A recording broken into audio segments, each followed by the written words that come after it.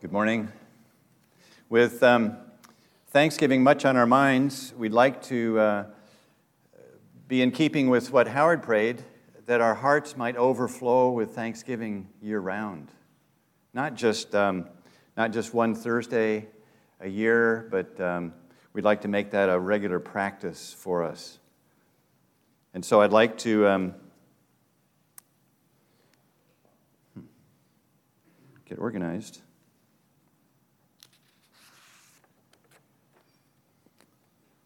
There are wonderful examples of thanksgiving in Scripture, and we'd like to look at one of them in particular this morning. You know, in a word, the Lord is thankworthy. The Lord is thankworthy. What does that mean? It is a word, and it means that He is deserving thanks. We say someone is praiseworthy, they're worthy of praise. Well, the Lord is thankworthy and deserves our thanks. Thanks is an acknowledgement made to express a sense of favor or kindness received. Okay? Thanks is acknowledgement made to a benefit that we've received. Gratitude is the feeling excited by kindness. Gratitude is the feeling. Thanks is the expression of that gratitude, that expression of that feeling. We have reason to thank the Lord in general for every benefit that we receive. The psalmist wrote, "Oh, give thanks to the Lord, for He is good, for His mercy endures forever. Who can utter, that is, who can express the mighty acts of the Lord? Who can declare all His praise?" The psalmist also recognized that we don't acknowledge the Lord. We don't thank the Lord as we ought. And so he wrote in Psalm 107, "Oh, that men would give thanks to the Lord for His goodness and for His wonderful works to the children of men. For He satisfies the longing soul and fills the hungry soul with goodness." You know, the Lord expects recognition for the countless blessings that He bestows. You give something to someone, especially a child, and you wait there for acknowledgement. You know, is there a thanks for what I've given? Among His criticisms of the ungodly and the unrighteous in Romans chapter 1, the Lord says they did not glorify Him as God, nor were thankful. That is Paul writing. They, the ungodly, the unrighteous, did not glorify Him as God, nor were thankful. Okay? So that's a problem. The Lord is waiting. He's watching for acknowledgement, for gratitude, for thanks. Recall when Jesus healed the 10 lepers, one of them, when he saw that he was healed, returned and with a loud voice glorified God and fell down on his face at His feet, giving Him thanks. And he was a Samaritan. So Jesus answered and said, "Were there not 10 cleansed? But where are the 9? Were there not any found who returned to give glory to God except for this foreigner?" Don't know how long the Lord Jesus had to wait for the one, but he appreciated the one, and he waited for the 9. Where are they?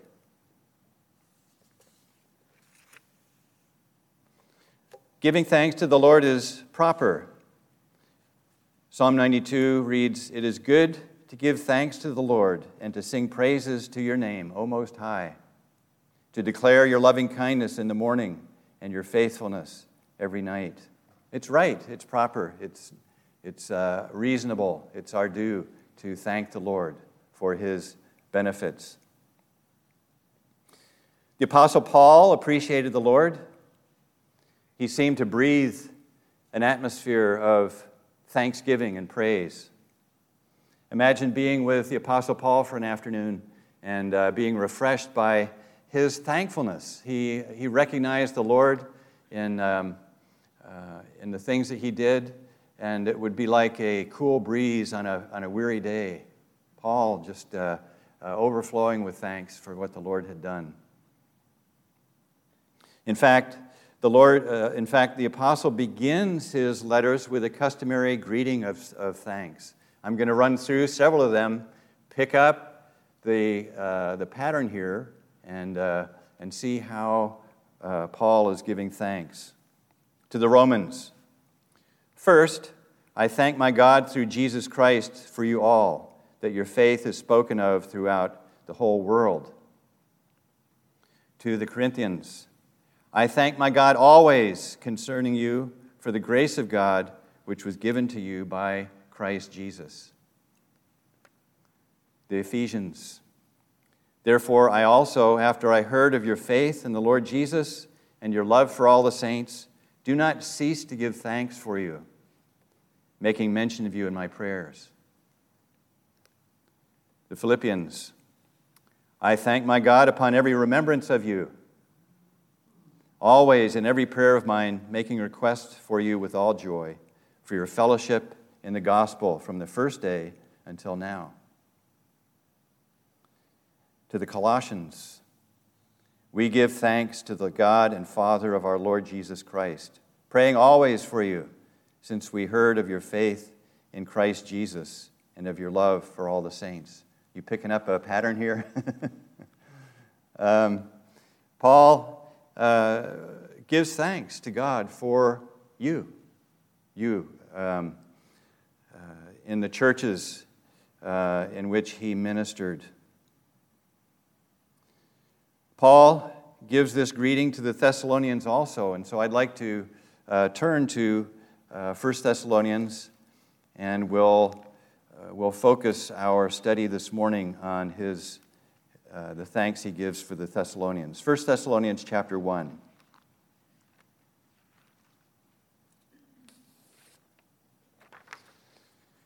Paul, Silvanus, and Timothy, to the church of the Thessalonians in God the Father and the Lord Jesus Christ.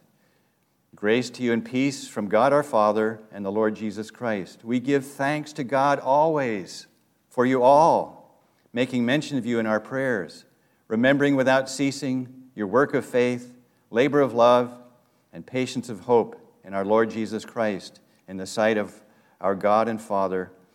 Knowing, beloved brethren, your election by God, for our gospel did not come to you in word only, but also in power and in the Holy Spirit and in much assurance, as you know what kind of men we were among you for your sake. And you became followers of us and of the Lord, having received the word in much affliction with joy of the Holy Spirit, so that you became examples to all in Macedonia and Achaia who believe. For from you the word of the Lord has sounded forth, not only in Macedonia and Achaia, but also in every place. Your faith toward God has gone out, so that we do not need to say anything, for they themselves declare concerning us what manner of entry we had to you, and how you turned to God from idols to serve the living and true God, and to wait for his Son from heaven, whom he raised from the dead, even Jesus, who delivers us from the wrath to come. In studying this passage this morning, I'd like to answer several questions. Why did the apostle thank the Lord and not the Thessalonians? For what or for whom did Paul thank the Lord? What was the reason for Paul's thanks to the Lord? What characteristically accompanied Paul's thanks to God? There was something that Paul added to his thanks in just about every instance of his greetings that we read. And then at the end, we will offer a practical assignment or two for application, with the goal in mind, again, as Howard prayed, that our hearts might overflow with thanksgiving today and through the rest of the year. Well, Paul gave thanks to the Lord. Verse 2, we give thanks to God always for you all. He recognized that God had worked sovereignly through Silas and himself among the Thessalonians as they ventured into this pagan city full of idolatry. Imagine you walking into a town where they just didn't know the Lord. They didn't have the background. They didn't have a Bible knowledge. And so you're coming in fresh. You're coming in cold to this population. But they saw God work through their preaching. And God continued to work sovereignly in the lives of new believers. As they were saved, God continued to work so that when Paul sent Timothy back to Thessalonica, he reported to Paul, hey, the saints are doing well. They're growing. They are, God is at work in their lives.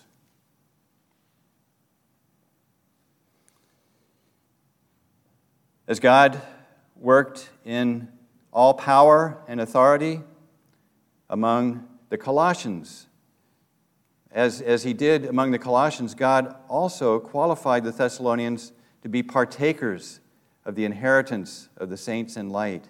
He delivered them from the power of darkness and conveyed them. It was God who conveyed them into the kingdom of the Son of His love. It was a sovereign act. It was a display of His power, His authority, His reign, His rule. He conveyed them into the kingdom of His dear Son. And as He did among the Corinthians, do not be deceived. No idolaters such as these Thessalonians would inherit the kingdom of God. But God washed them. God sanctified them. God justified them in the name of the Lord Jesus and by His Spirit. Again, God's sovereignty on display. God, who is rich in mercy because of His great love with which He loved the Thessalonians, even when they were dead in trespasses, made them alive together with Christ, and raised them up together and made them sit together in the heavenly places in Christ Jesus. By grace He saved the Thessalonians through faith, and that not of themselves, it was the gift of God, not of works, lest anyone should boast. We see God's hand. We see Him moving among the heathen, bringing forth a people to Himself, a special people, a holy priesthood. And so for Paul to have begun his letter to the Thessalonians without acknowledging the Lord in his working would have been an oversight. It would have been out of place. So Paul thanks the Lord. I thank my God. Well, for whom did Paul thank the Lord? It was for you all, for the Thessalonians. There was no distinction in Paul's mind between any super saints and the other saints. He says, I thank God for you all, every one of you, I thank the Lord for. He had seen the Lord marvelously work through each of these Thessalonian believers. In verse 4, he calls them beloved brethren. Beloved by Paul, of course, but elect of God, holy and beloved, as he would later write the Colossians. Paul thanked the Lord. For whom? For the believers, all of them. For the brethren, the beloved brethren. What were the reasons that Paul thanked the Lord for the Thessalonian believers? We'll look at 4 of them. Perhaps you can add some to the list. But Paul lists several in verse 3. He says, remembering without ceasing your work of faith. God gave the Thessalonians the capacity for faith. Lucy Bennett wrote in a hymn, O teach me what it meaneth, the rest which thou dost give to all the heavy laden who look to thee and live. Because I am a rebel, thy pardon I receive. Because thou dost command me, I do believe. God gave the Thessalonians this capacity for trusting Him, and they entered into that. They exercised that capacity.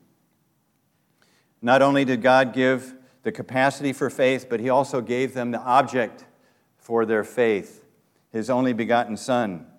In John 3:16, that whosoever believes in Him should not perish, but have everlasting life.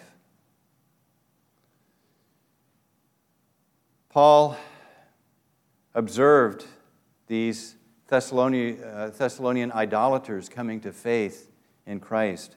But he was not only an observer, he was a participant in the sovereign work of God. In verse 5, our gospel did not come to you in word only, but also in power and in the Holy Spirit and in much assurance. Our gospel did not come to you in word only. What's the gospel? Well, it is not God elected you or He didn't elect you, so it doesn't matter what you do. That's not the gospel. Okay? It is rather that Christ died for our sins according to the Scriptures, and that He was buried and that He rose again the third day according to the Scriptures. That's the gospel, okay? So, believe on the Lord Jesus Christ and you'll be saved. And he who believes in the Son has everlasting life. And he who does not believe the Son shall not see life, but the wrath of God abides on him. Paul and Silas's gospel went out with such power, accompanied by the Holy Spirit's applying them to the hearts and bringing them to salvation, that it was another evidence of God's sovereignty, His uncontestable work among these Thessalonians. I like to think of Paul and Silas as they were preaching and maybe ministering house to house and answering questions one-on-one. They were in a delivery room, a labor and delivery room, and they were watching these idolaters being born again. He was watching new life enter into these idolaters, and they had new relationship. They had the life of Christ in them.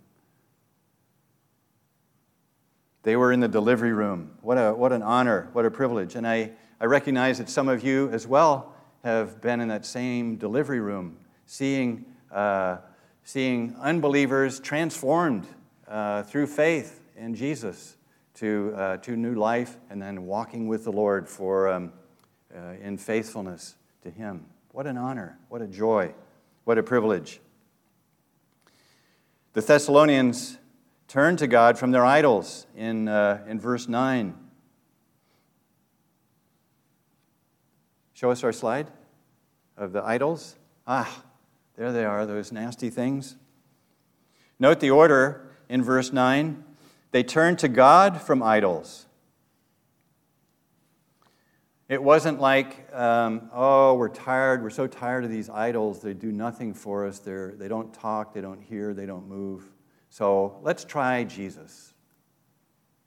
I hear people suggesting, why don't you try Christ? That's not it at all. No, Jesus offers something so much better and livelier and more beneficial than these dumb idols, that the idolaters, the Thessalonians, said, we're going to God, and we're trashing these useless idols that we have. God is so precious. He's so valuable. We see Him offering such riches in Jesus that we're turning to Him from the idols. Okay? They recognized how much better how does Paul describe them? The living and true God. All right? Not the false idols. Well, we may laugh at these silly, lifeless idols that the Thessalonians worship. Next slide. Our idols are much more sophisticated. Idolatry is as rampant in the world today, but we've refined our idols. I don't know how many of those you can see, but how many idols can you pick out from those in the screen?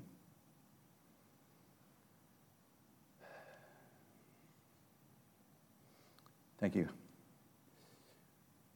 That's something of the faith of the Thessalonians. What is the work of faith Paul refers to in verse 3? Well, certainly it's believing on the Lord Jesus. Jesus told a crowd at Capernaum, "This is the work of God, that you believe in him whom he sent." This is the work of God, that you believe in him whom he sent. So that's a work of faith. Believe on the Lord. Receive his salvation. Saving faith is a working faith. James wrote, show me your faith without your works, and I will show you my faith by my works. Pity the poor people who have nothing to show for their faith. Theirs is a dead, a useless faith. Through their work of faith, the Thessalonians became examples to all in Macedonia and Achaia. And the Lord's word sounded forth not only in Macedonia and Achaia, but in the regions beyond. They were laborers in faith. Their new occupation in verse 9 was to serve the living and true God. They had served themselves, they'd served their idols, and now with an increased fervor and devotion and love, they served the Lord. By this work of faith, the apostles knew that the Thessalonians' faith was genuine. Well, that's one reason why Paul thanked God for the believers in Thessalonica, was their work of faith. The second we could list as their labor of love. The love for which Paul thanks the Lord here is a determined, self-sacrificing, generous, others-directedness. This is love. It's reflective of God's love for us, that he would give us his Son, his unique Son, his only Son, in sacrifice for us on the cross of Calvary. What did love mean to the Thessalonians? Well, theirs was an impartial, outward-facing love.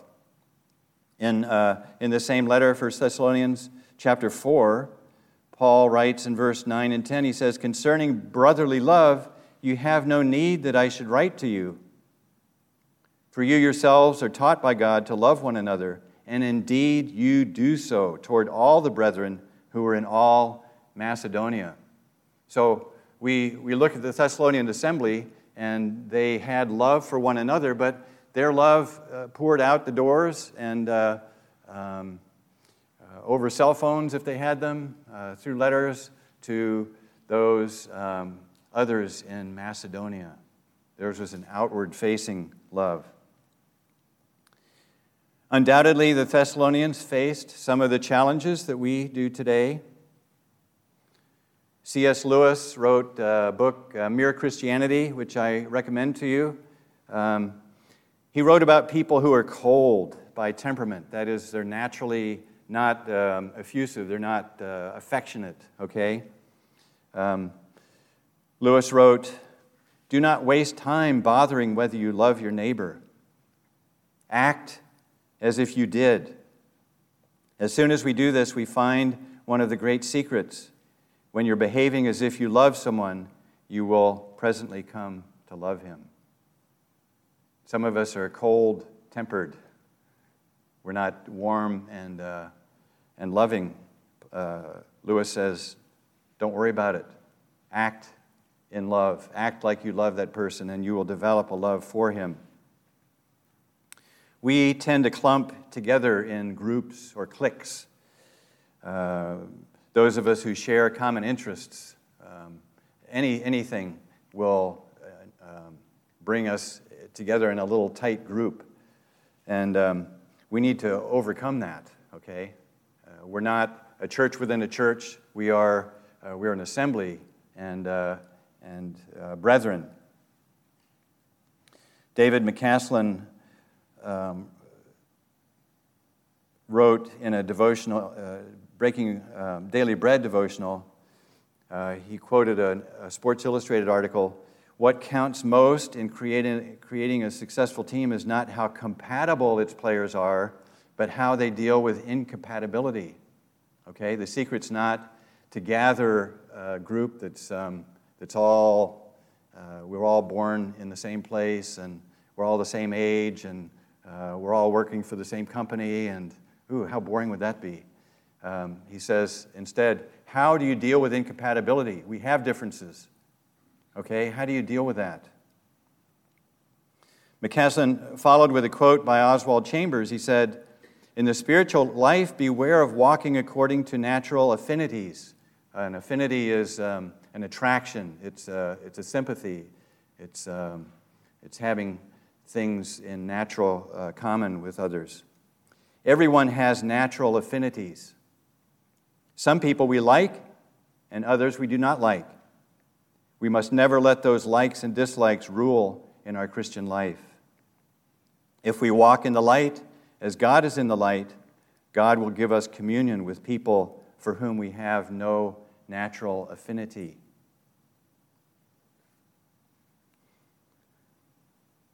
The Thessalonian church must have overcome any clumping, that natural gravitation to only those we relate well to. They love the brethren. They love the brethren, Paul writes in 1 Thessalonians 4:10. There are difficult people. The Galatians were difficult people. They caused the Apostle Paul much anxiety. He wrote to the Galatians, he said, "My little children, for whom I labor in birth again, until Christ is formed in you." The Galatians were stuck in childhood. They simply didn't understand what they should have understood. They were stuck, and so Paul says, "I'm laboring in birth again. I preached the gospel to you, and you were saved. You were born spiritually, but I'm laboring in birth again to bring you to maturity, because you're not growing, you're not developing, you're not progressing in the things of God." Paul's goal is Christ forming in them. God's goal is Christ-likeness. To the extent that we see God working in a person's life toward that goal, we can sympathize with him. I look at difficult people, I see, yeah, Jesus is working in this person's life. He's still immature. He's still not getting it. But the Holy Spirit's there, and He's at work. God's sovereignly working in this person's life. I can sympathize with him. I can identify with him. I understand where he is. I'm not happy. I'm not satisfied, but I can understand and I can help. Okay, I can love that brother even though he's struggling. Perhaps the Apostle Paul was able to discern the character of Christ in every single believer in that Thessalonian church. He saw Jesus moving sovereignly in that person's life. Some maybe didn't grow so fast. Maybe they didn't grow at all, but Paul could see the Lord at work in their lives. We too should look for the Holy Spirit's influence, His work in the believer, molding him into the image of Jesus. There's another group that we need to watch out for, and those are the seemingly weaker members of the body. Paul wrote in 1 Corinthians 12, he said, but now indeed there are many members, yet one body. And the eye cannot say to the hand, I have no need of you. Nor again the head to the feet, I have no need of you. No, much rather, those members of the body which seem to be weaker are necessary. weaker members of the body. We need to not neglect. The example who comes to mind is you old-timers remember Dorothy Allensworth, a weaker member of the body. I see a couple smiles. In her 80s, she's 80 years old, and she marries dear brother Norman Allensworth. Okay, they lived at Bethesda Home for several years in Hayward, and Dorothy was afflicted by health problems. I mean, who in her 80s or 90s would not have health problems? She had arteriosclerosis, caused angina, caused her pain. She wasn't real mobile. That limited her physical activity, but not her spiritual activity.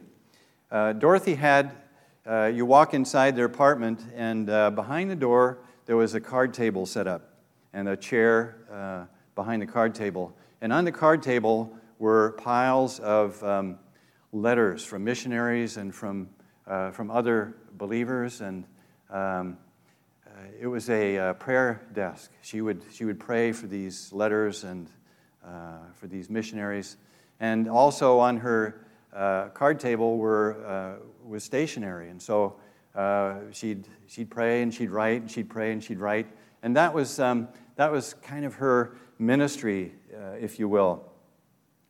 I know that she prayed because she would come in Sunday and she'd say, "Well, how is your brother doing? You asked for prayer for your brother." "Well, Dorothy, I hadn't asked for that. I asked for that weeks ago, and you're asking me now? You've been praying, haven't you? You've been asking the Lord to help my brother." And so she had a ministry of prayer.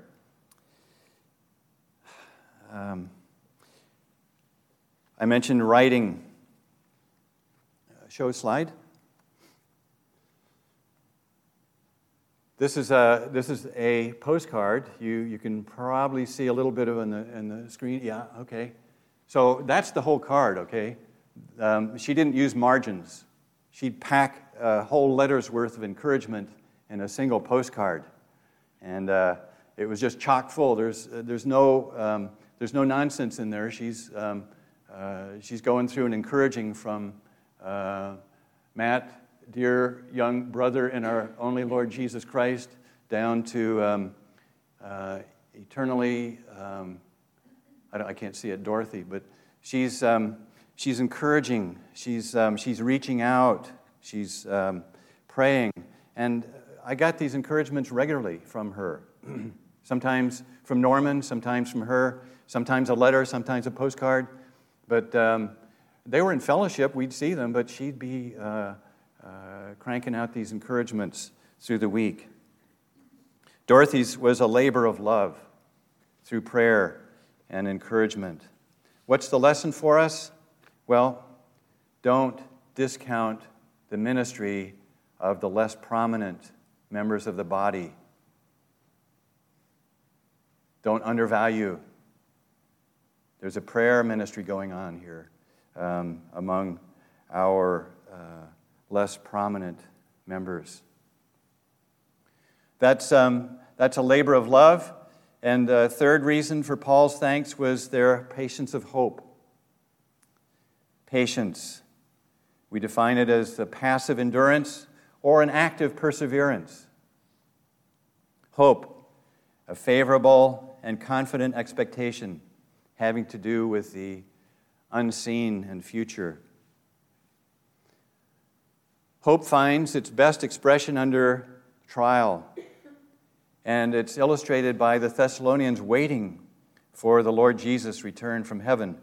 Verse 10, Paul said, let's back up. You turn to God from idols to serve the living and true God and to wait for his Son from heaven. This was the Thessalonians' patience of hope. They were enduring some persecution. Paul must have briefed them ahead of time. If you're going to trust in Christ, you're going to endure some hardship, some hatred, some persecution, and the Thessalonians endured that. But their minds were occupied with heaven. They were watching. That's what wait means in verse 10, to wait for his Son from heaven. That if you strictly translated that, it was to abide up. It was to remain up. They were watching. The Thessalonians' attitude should be ours as well. Keep an eye toward heaven. Paul wrote the Romans, he said, if we hope for what we do not see, we eagerly wait for it with perseverance. We wait for the Lord's return. He reminded the Philippians, our citizenship is in heaven, from which we also eagerly wait for the Savior, the Lord Jesus Christ. This was their patience of hope, waiting and expectant. They weighed their activities on the Lord's return. Is this going to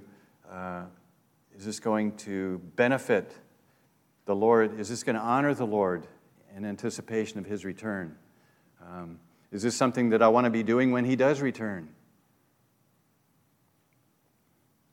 And then the fourth reason I listed here for Paul's thanking the Lord was the Thessalonians' reception of God's Word. He says in verse 6, he said, and you became followers of us and of the Lord, having received the Lord in much affliction with joy of the Holy Spirit. So this is closely related to their faith, but they gladly received God's Word. They recognized it as God's Word. As Paul also explains in chapter 3, verse 12 of this letter, he said, for this reason we also thank God without ceasing, because when you received the Word of God, which you heard from us, you welcomed it not as the word of men, but as it is in truth the Word of God, which effectually works in you who believe. So Paul's thanking the Lord. He says, thank you, Lord, for the believers. Thank you for these Thessalonians, because when they heard your word, they accepted it as your word. Okay? There's something, so those are four reasons for Paul's thanks. There was something that accompanied Paul's thanks in the greetings that we read initially. I wonder if you picked up on it. I'll go back through them and just mention what this accompanying thing was. It was his intercession for the saints. Ephesians 1, he said he thanked the Lord for them, for the Ephesians, making mention of you in my prayers. Philippians, always in every prayer of mine, making request for you with all joy. Colossians, praying always for you. Thessalonians, making mention of you in our prayers. Slide, please. What comes first? Thanks to God or prayer for the saints? Paul was praying for the saints. Thank you, Lord. Thank you, Lord, for the Thessalonian saints. They're faithful. They're loving. They're full of hope, waiting on you. Okay, I'm going to pray now for the saints. And as I pray, thank the Lord for what you're doing in these lives. And Lord, would you work in so-and-so's life? You see, we're in a cycle here. And we find, too, as we thank the Lord, we're going to thank the Lord for the saints. We pray for the saints. As we pray for the saints, we thank the Lord for the saints. They're connected in Paul's heart and in his writing. The two are inseparable. In conclusion, this morning, I'd like to offer a couple assignments. Don, you gave a Thanksgiving message years ago, and I'd like to offer these same assignments with some modification. But you You said, or I'll give you this assignment, end each day with thanks. Some of you, I suspect, have a brief time bedside. At the end of the day, thank the Lord for something that day, especially that involves the believers. I thank the Lord for, Lita's not here. I thank the Lord for Lita because she set up coffee this morning. Well, yeah, that's not a big thanks, but she's attentive to the needs in the assembly, and I just see her working with the kids, and that's my thanks today, Lord. I really appreciate Lita. All right? And then tomorrow it will be something different. Keep it fresh. Don't use ditto marks, okay, from the previous day. Put something fresh. Make a log. Make a journal. And write these out. It changes lives to acknowledge the Lord for His benefits. And keep the log. I challenge you to keep it for a month, a year. Can you do that? Do you thank the Lord every night for a year? I think you can. Write a note. 1 per week. Write a note to a believer and say, I thank the Lord for you because, and say why. I thank the Lord for you. And I'm praying for you. And the third thing is make Thanksgiving a more prominent part of prayer. We used to say there were 4 components of prayer. Adoration, confession, thanksgiving, and supplication. Well, thanksgiving kind of dropped out of my prayer life because I've got so much confession and supplication. You know, I'm always asking the Lord for stuff. So acknowledge Him.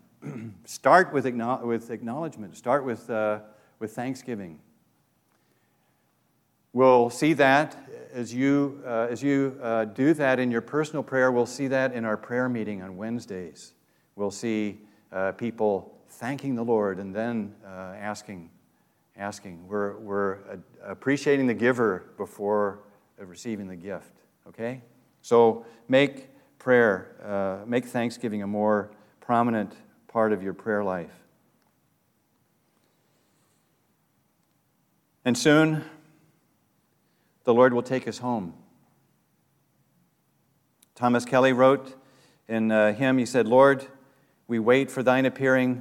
Even so, thy people say, bright the prospect is and cheering of beholding thee that day. Let's pray. Thank you, Lord, for your saints, because of the awesome benefits that you have given, because we see you working sovereignly in our lives.